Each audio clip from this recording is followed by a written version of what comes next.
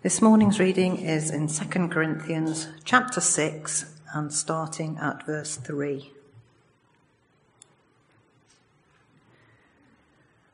We put no stumbling block in anyone's path, so that our ministry will not be discredited.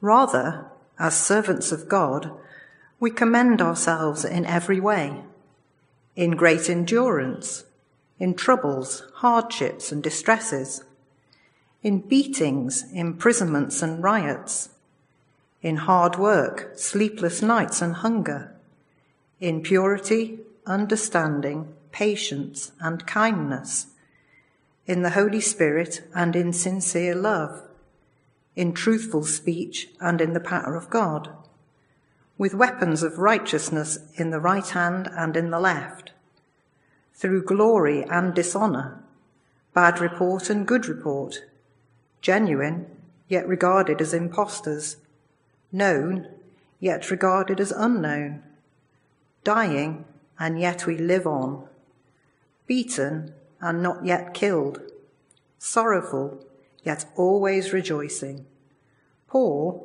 yet making many rich, having nothing, and yet possessing everything. We have spoken freely to you, Corinthians, and opened wide our hearts to you. We are not withholding our affection from you, but you are withholding yours from us. As a fair exchange, I speak as to my children, open wide your hearts also. This is the word of the Lord. As we stand, we pray, using some words again from that great psalm. Give thanks to the Lord, for he is good, his love endures forever. Heavenly Father, as we gather here this morning, some of us may be feeling that we are pushed back and about to fall. I pray that as you address us from your word, we might be able to say that you have helped us. Some of us may be feeling full already of shouts of joy and victory. Oh Lord, would you draw us to give you thanks, to centre our lives upon you? And for all of us, dear Lord, would you bring us to the stone the builders rejected, that he may be our capstone, your Son, our Lord Jesus, our Saviour and Lord, that in him we may know that you are good and your love endures forever. I ask it in his name. Amen. I'll do please be seated. And it's great to see you in church this morning. Welcome to those of you joining us on our YouTube service as well. And we are back, as John said, in our series in Paul's second letter to the Corinthians. I would encourage you, if you're new to us, if you've joined us over the Christmas period, you can find all our previous sermons on our church website, on our YouTube channel. If you want to dig back into where we started some months ago, then I would encourage you to do that. We won't be doing much by way of reminder this morning because we have an awful lot in front of us in this great passage this morning. As we look around at the church in this country, I want to suggest that things are not always enormously encouraging. In fact, here are three words just to set the scene that I think are realistic as we contemplate where we are in the providence of God in the Western world as Christians. We're in a season of decline, of dishonour and of division. It doesn't mean that there aren't good things happening for which we give thanks and in which we rejoice. But the reality is that we are in lean times spiritually. The church, measured by the attendance at its services, that isn't the only measure, but it's a pretty good one in terms of people who take faith in Jesus seriously, has been declining remorselessly for about 50 years. There are huge declines, particularly in those who are under 60 in the last 30 years. As we look around in our own town, in the 20 years in which we've been in Hertford, in Northwich, more churches have closed than have opened. And those that are there generally have far fewer numbers than they did 20 years ago. The Americans have been doing some research on the likely impact of coronavirus by doing some extensive polls and other research. And the conclusions of one reputable think tank is that church attendance post-pandemic is likely to be on average 20% lower than it was pre-pandemic. No reason particularly to think that things will be different in England. Good habits are hard to get back into. So we live in a season of decline. We also live in a season of dishonour. And by that I mean that we have been wearied and shocked, scandalised over recent years and decades by the number of revelations that there have been of great wickedness from all sorts of people in our society, but including, and in some ways, not as a minor note, but as a major theme, Christian leaders who have been guilty of the worst excesses of abuse, and in more recent times of bullying and other scandalous behaviour as well.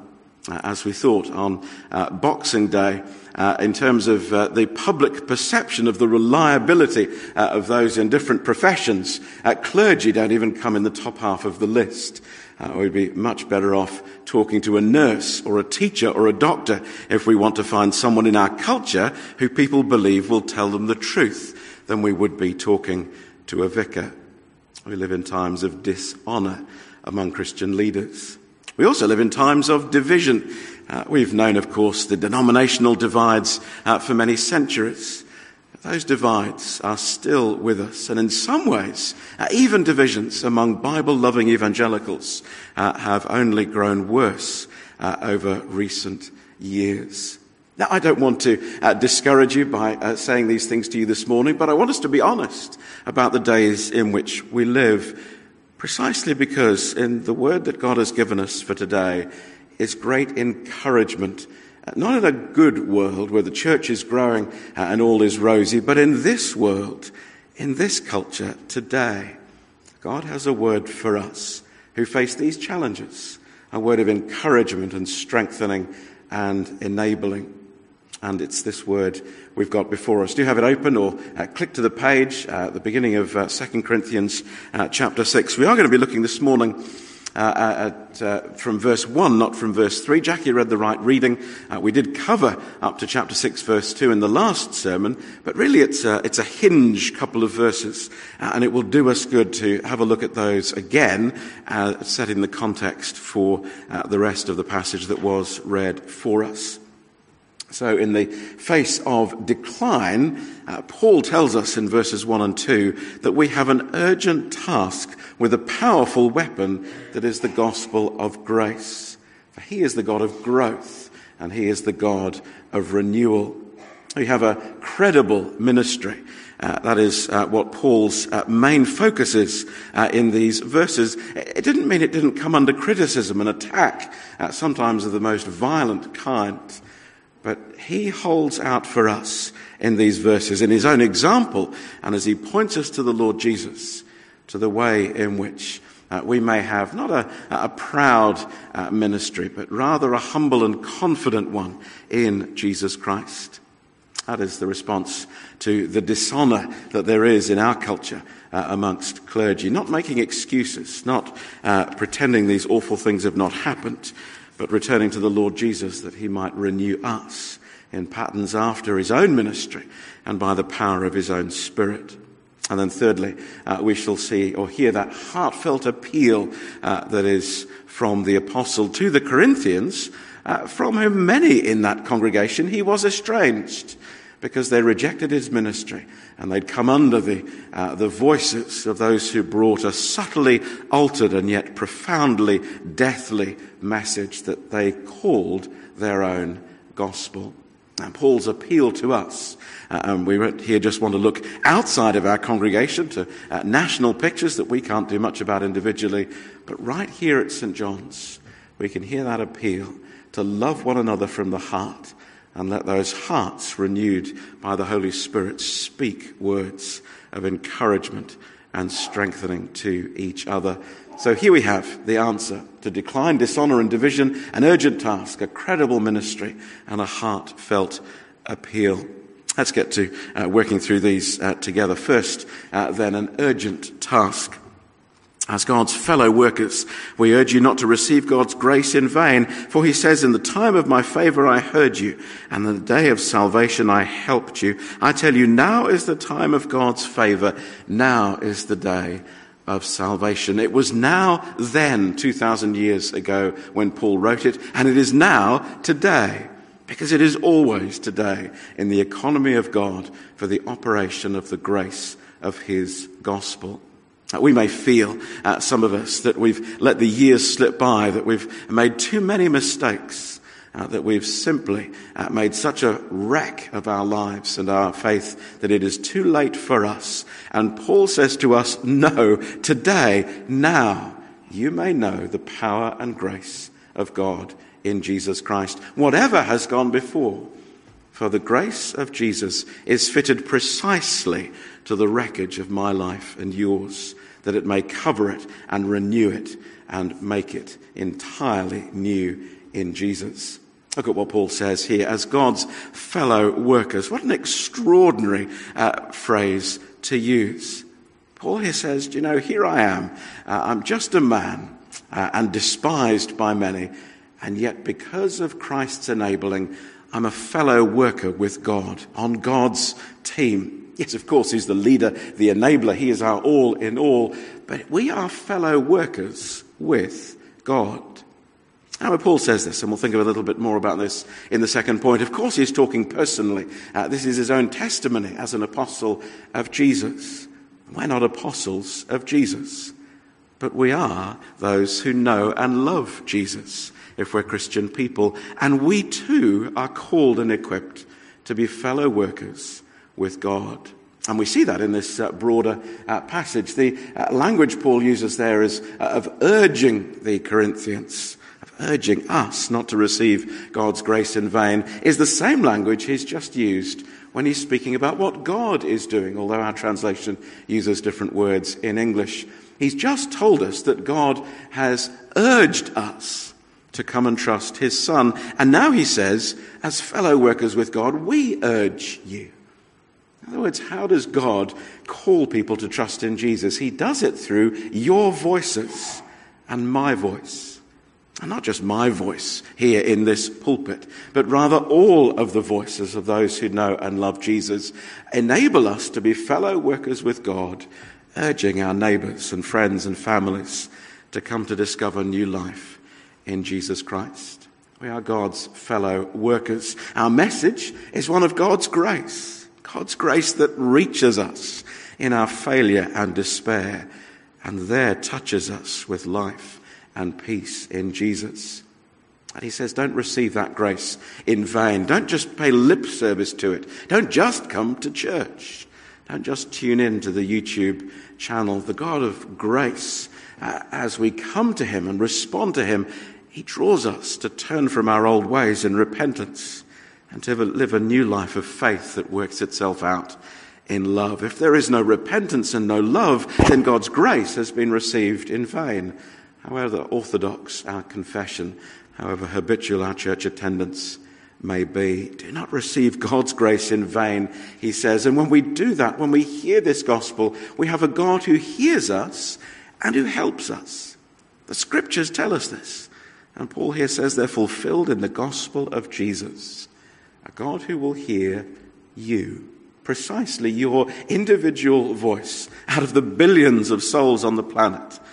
And when he hears you crying out to him, Lord, have mercy on me, yes, me, the sinner, again, well, then he will help you right today, right now, in the gospel of his Son. He hears us, he helps us, and that time to receive that grace is now.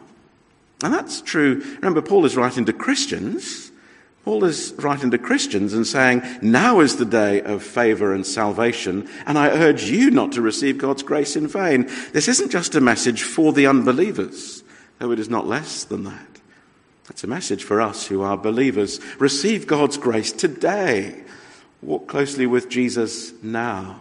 Turn from your sins today. Don't tell me of what God did in your life 20 years ago. Are you walking with him now? Is Paul's question to us. Now here is the urgent task with the living and powerful gospel that God has given us to share. Well, it is shared by those with a credible ministry. And that's what Paul goes on to describe in the central verses of this chapter. It is a personal account. Not everything that Paul says here will map onto our lives. It is a poetic series of verses. He doesn't structure things in the usual way. And although I think, found some structure with some help from some friends on my bookshelf, there's a danger when we structure poetry that we miss the form of its power. Now, Paul gives us a scattergun of words because he wants us to feel the emotional energy of what he's saying. He's not being dispassionate at this point, but rather passionate. He's also being deeply pastoral, because he wants them to know in Corinth, just as we must know as well, there is no exalted class of Christians who rise above all the troubles and heartaches of this world, or who have some sort of inner track where they always feel the closeness of the Spirit and always walk in a righteous way. Now, there is one Saviour and one people of God, and he wants them to know his weakness, that they may discover the Lord's strength for themselves. So it's very personal and very pastoral. Now, the headline here is in verses 3 and 4. We put no stumbling block in anyone's way, and rather, he says positively, there is to be great endurance. And then what follows are 34 word pictures of Paul's ministry. We can't look at all of those in detail, or there'll be a fire in your houses if you've put the oven on a timer. But there is a sort of pattern as we work our way through it, and I'm hoping this will help us to get a sense of the broad areas that Paul is sharing as he opens his heart to his hearers. There are 9 words of the hardships that he experiences in his ministry. There are 8 words or phrases about the grace of God that he knows in his ministry and that we may know as well. There are 3 pictures of steadfastness in ministry, and there are 14, I haven't even got that many fingers, contrasting perspectives of what Christian ministry looks like from the view just down here and from the view of eternity. So let's work through those, as I say, with some speed this morning. The headline, though, verses 3 and 4. We put no stumbling block in anyone's path, so that our ministry will not be discredited. Rather, it's the same word as he's just used, so I've changed it there on the screen. Rather, as ministers of God, we commend ourselves in every way, in great endurance. That's, in a sense, the headline over all that he will now say, in great endurance. Now, as we say this, the first thing I need to say is that when he talks about being ministers of God, he isn't just meaning the apostles. But neither is he simply meaning, and we might make this connection because of the way we use the words in English, people like me who wear a collar and who stand in a pulpit, not even just meaning those who may have a preaching ministry. It doesn't not apply to us. It applies to us in a particular way, we may say, but it certainly applies to all those who open their mouths in the name of Jesus. It applies right now to those of our sisters and brothers who are teaching our children in Sunday school. They are acting in this very moment as I'm standing here as ministers of God. Friends, it applies to all of us, not just in formal settings for an hour and a half on a Sunday morning, but any time we open our mouths in the name of Jesus, we are acting as ministers of God, urging people, remember, not to receive God's grace in vain. And I would go beyond that, even as Paul does here, not just our verbal ministry, but the very character of our lives. Whenever we are living as Christian people, we are before the world as ministers of God, because people will look at you and say, well, that must be what a Christian is like. And you will give a message about that. Whether it's a message you're proud of or ashamed of is another matter. And here Paul, though there may be in a sense concentric circles or particular applications to those in certain forms of ministry, Paul is here not limiting the scope of what he says. All of us who are new creatures in Jesus have a ministry from God and are filled with the Spirit that we may be ministers, servants of God and of Jesus in our lives in the world. So don't think this point seems to just be about vicars, so I'll go onto the phone and stare out the window. It doesn't apply to me. You're not off the hook that easily. If you're a follower of Jesus, you're a servant of Jesus, a minister of his gospel. So we must therefore put no stumbling block in anyone's way, and rather we commend ourselves instead. So there is here both the negative and the positive. Let me say a little bit first of all about the negative. And this is a particular application which is increasingly a part of our lives together and will also feature very much in the next few months of our common life. Part of the response, part of the right response, although in many ways it feels like a wearisome thing because there is so much work and administration and effort to put in, is that we must be absolutely committed to the work of safeguarding. And that means that every one of us who does anything in our church, whatever group we're in, if we're serving other people in our church, we need to have gone through the rigorous procedures of safeguarding. And we do that not to tick a box and because it's the 21st century and it's just the way the world is. We do it positively because we do not want to put a stumbling block in someone else's way. We acknowledge the frailty. We acknowledge our vulnerability. And so, as we've appointed John to oversee this work, we're doing that far more seriously now than we have ever done before. And we do it not because we're obliged, but because we don't want to put a stumbling block in anyone's way. Or again, another illustration or application of this. We will be undertaking over this next 12 months a cultural audit in our church. And the reason for that is the disturbing number of stories in the last 3 or 4 years that have come out from churches like ours, Bible-loving evangelical churches, where there has been abusive behavior. Not physically abusive, but spiritually abusive, coercive behavior, bullying behavior. And we want to step back and allow that light to be shone on us so that there may be no stumbling block in anyone's way. It doesn't mean everyone is suddenly going to think everything we do is wonderful. Just listen to the rest of the passage and you'll see that. But objectively, there must be none of that worldly, domineering, abusive, bullying behavior tolerated in any sphere of our church's life.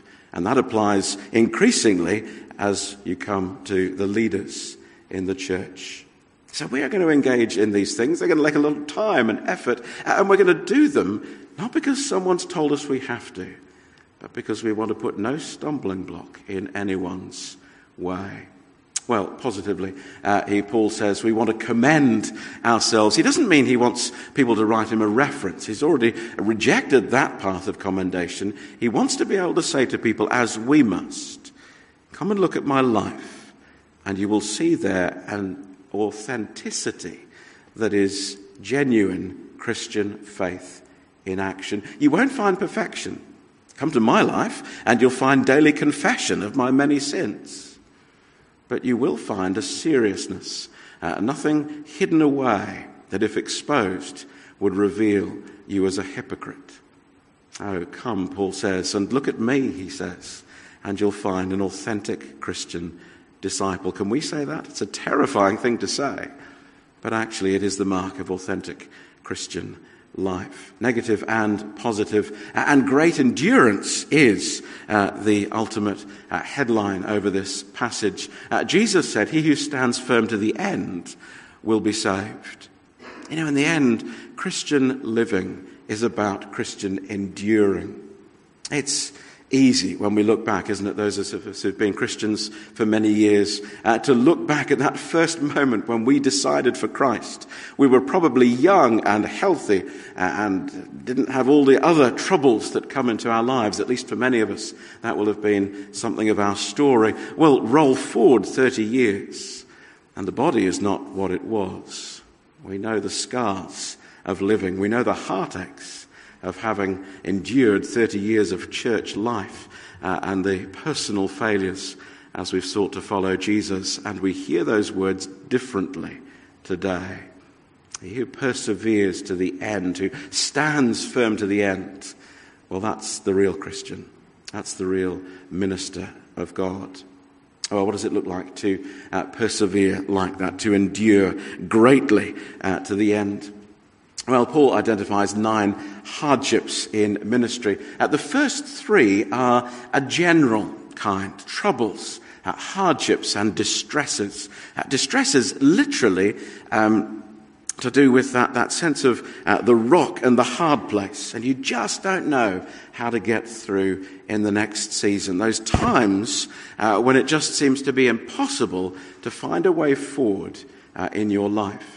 A few years after I became vicar here, we established a group, an informal group of people, men and women, younger and older within the congregation, who I trusted. And I got round me because I said I needed help with what I felt were my immovable obstacles.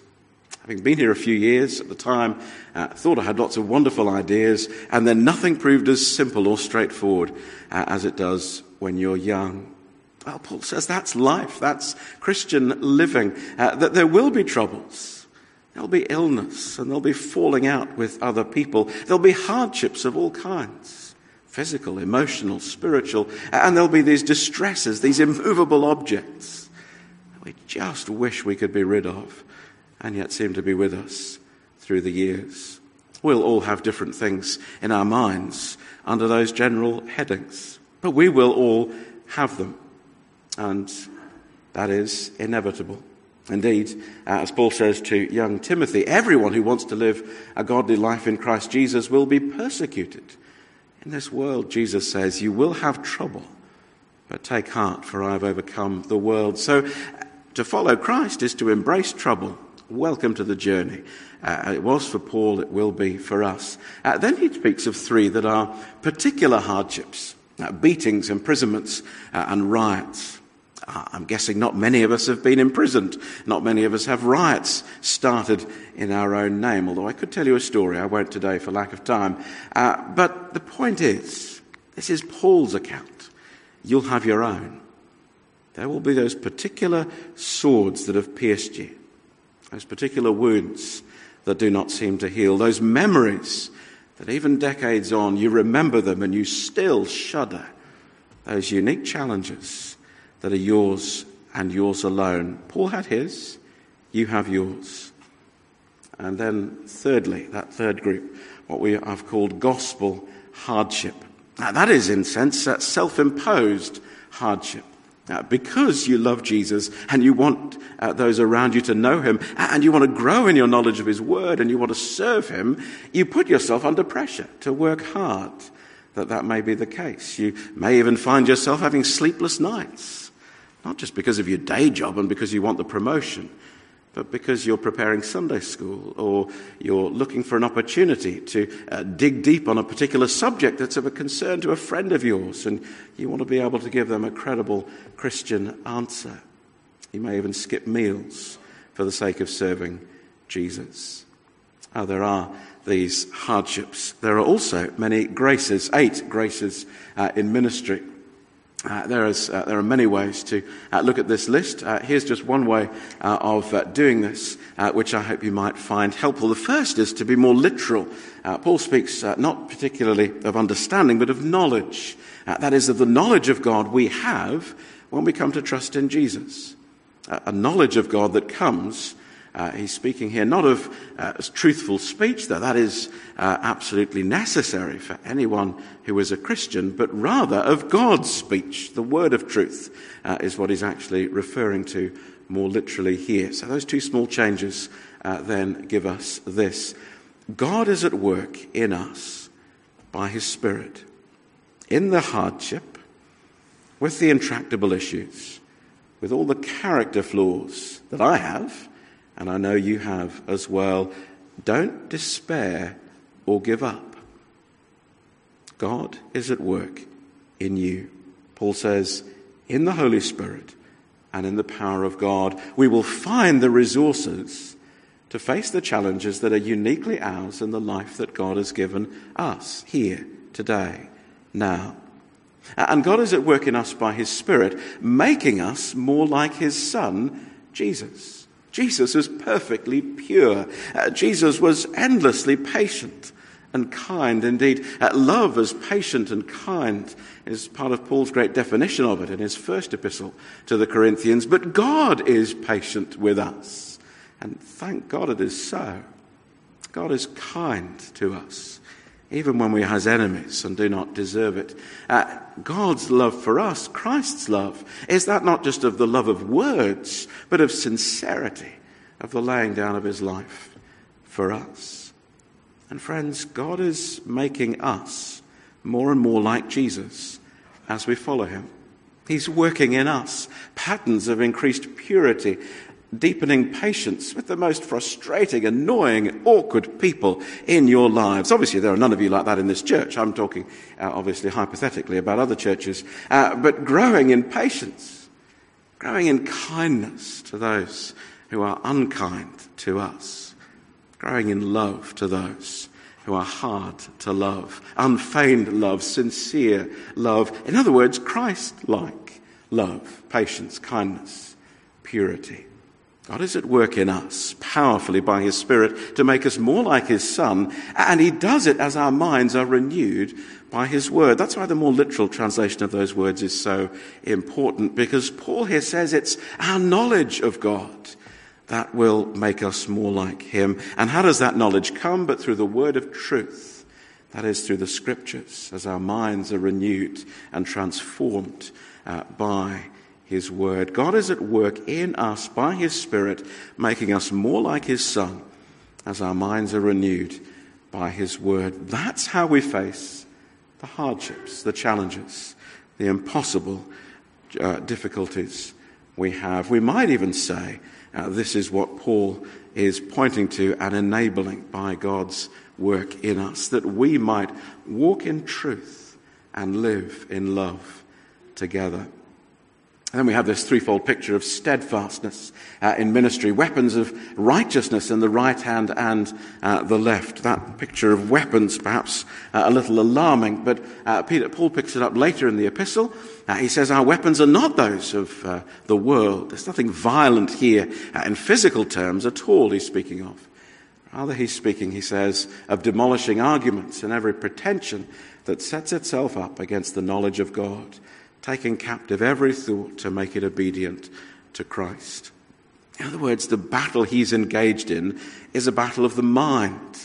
It's taking the word of God that it might triumph over every challenge and opposition to it in our own soul and in our own lives. Weapons of righteousness. Read about them at great length at the end of his epistle to the Ephesians. That's what he's talking about here. The belt of truth, the sword of the shield of faith, and so on. These are not physical things. This is not violence. This is spiritual battle he's encouraging us to engage in. And the particular pattern here is that it's one that we do constantly. It's the right hand and the left. And it's in seasons when people dishonor us. They just think nothing of us, as is often the case in our culture and what people think of as Christians. Or if we live in one of those rare seasons when it brings glory to follow Jesus and you're thought wonderfully of because you're a Christian person. It is like that in some cultures. It's not like that in ours. There'll be times when bad things are said about us. The wickedness of social media enables all sorts of nonsense to be said, doesn't it? Truth is barely out of bed before the lies are halfway around the world. That was a phrase from before the internet age, how much more so in the days of Twitter and Facebook. Now, but whether there are good reports or bad reports, dishonor or glory, the right hand and the left, in other words, the whole person, is to be engaged in the spiritual battle, and that will enable you to stand steadfast and firm. And now we won't look at these in any detail at all, except to notice the the contrast here in these 14 perspectives from verses 8 to 10. They're not all untrue, but some of them are. Now, the point is, when you look at Christians, when you look at those who seek to live for Jesus now, if you look at us, just from the perspective of mortal man, well, then at our worst, we will be thought of as impostors. Because we talk about an invisible world and a resurrected Saviour. And at its worst, people will tell us we are therefore deluded and at worst wicked. Well, the other of the 6 contrasts have more truth in them from this worldly perspective. We're regarded as unknown. Who are we? But just one small group and nothingness in the greater culture. Regarded as dying. We have talked already about the decline. Do you know, if it carries on as it is, there'll be no Christians left in 2043 in the United Kingdom. We have the reputation of dying. Beaten. Often opposed, metaphorically perhaps in our culture more than physically, although there's plenty of physical examples in the worldwide church. Sorrowful. We are sorrowful. We're sorrowful for our sins. We're sorrowful for the state of the church and the nation. We're poor because we give our money away to those who need it more than we do. We have nothing in worldly terms or human achievement. And yet, from the perspective of eternity, everything is different.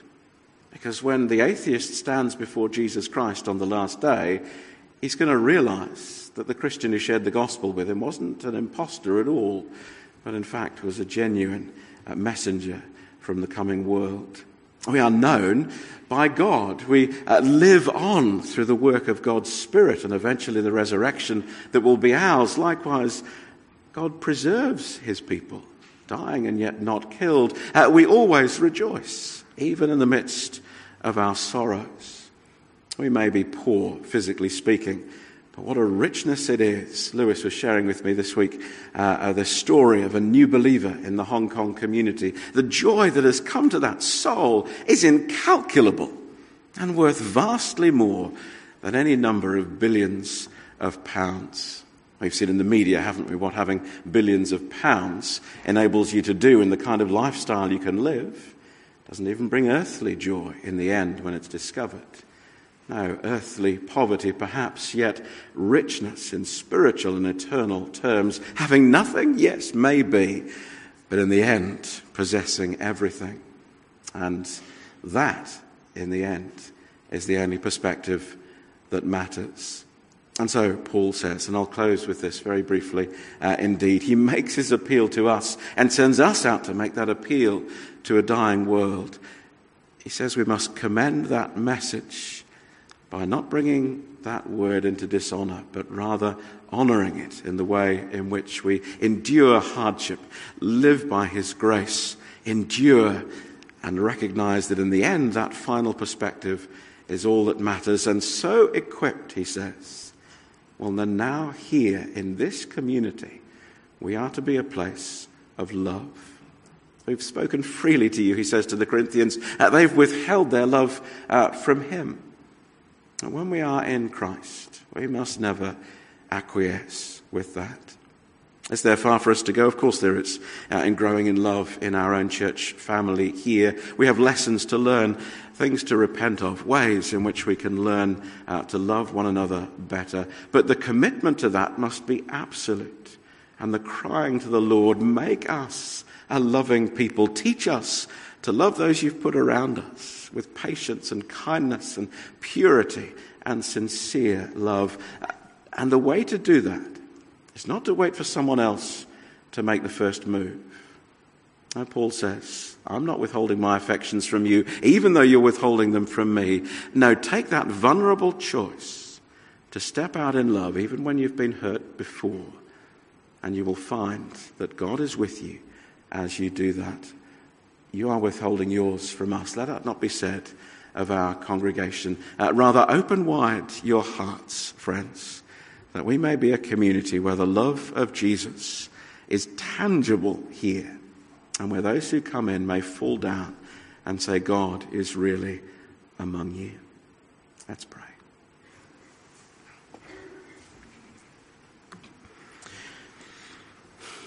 Heavenly Father, there's so much to discourage us in our own souls, As we look around at our culture, the state of the church, and yet we thank you here that in your word to us this morning is a powerful word of hope, of transformation, of Christ-like salvation and renewal.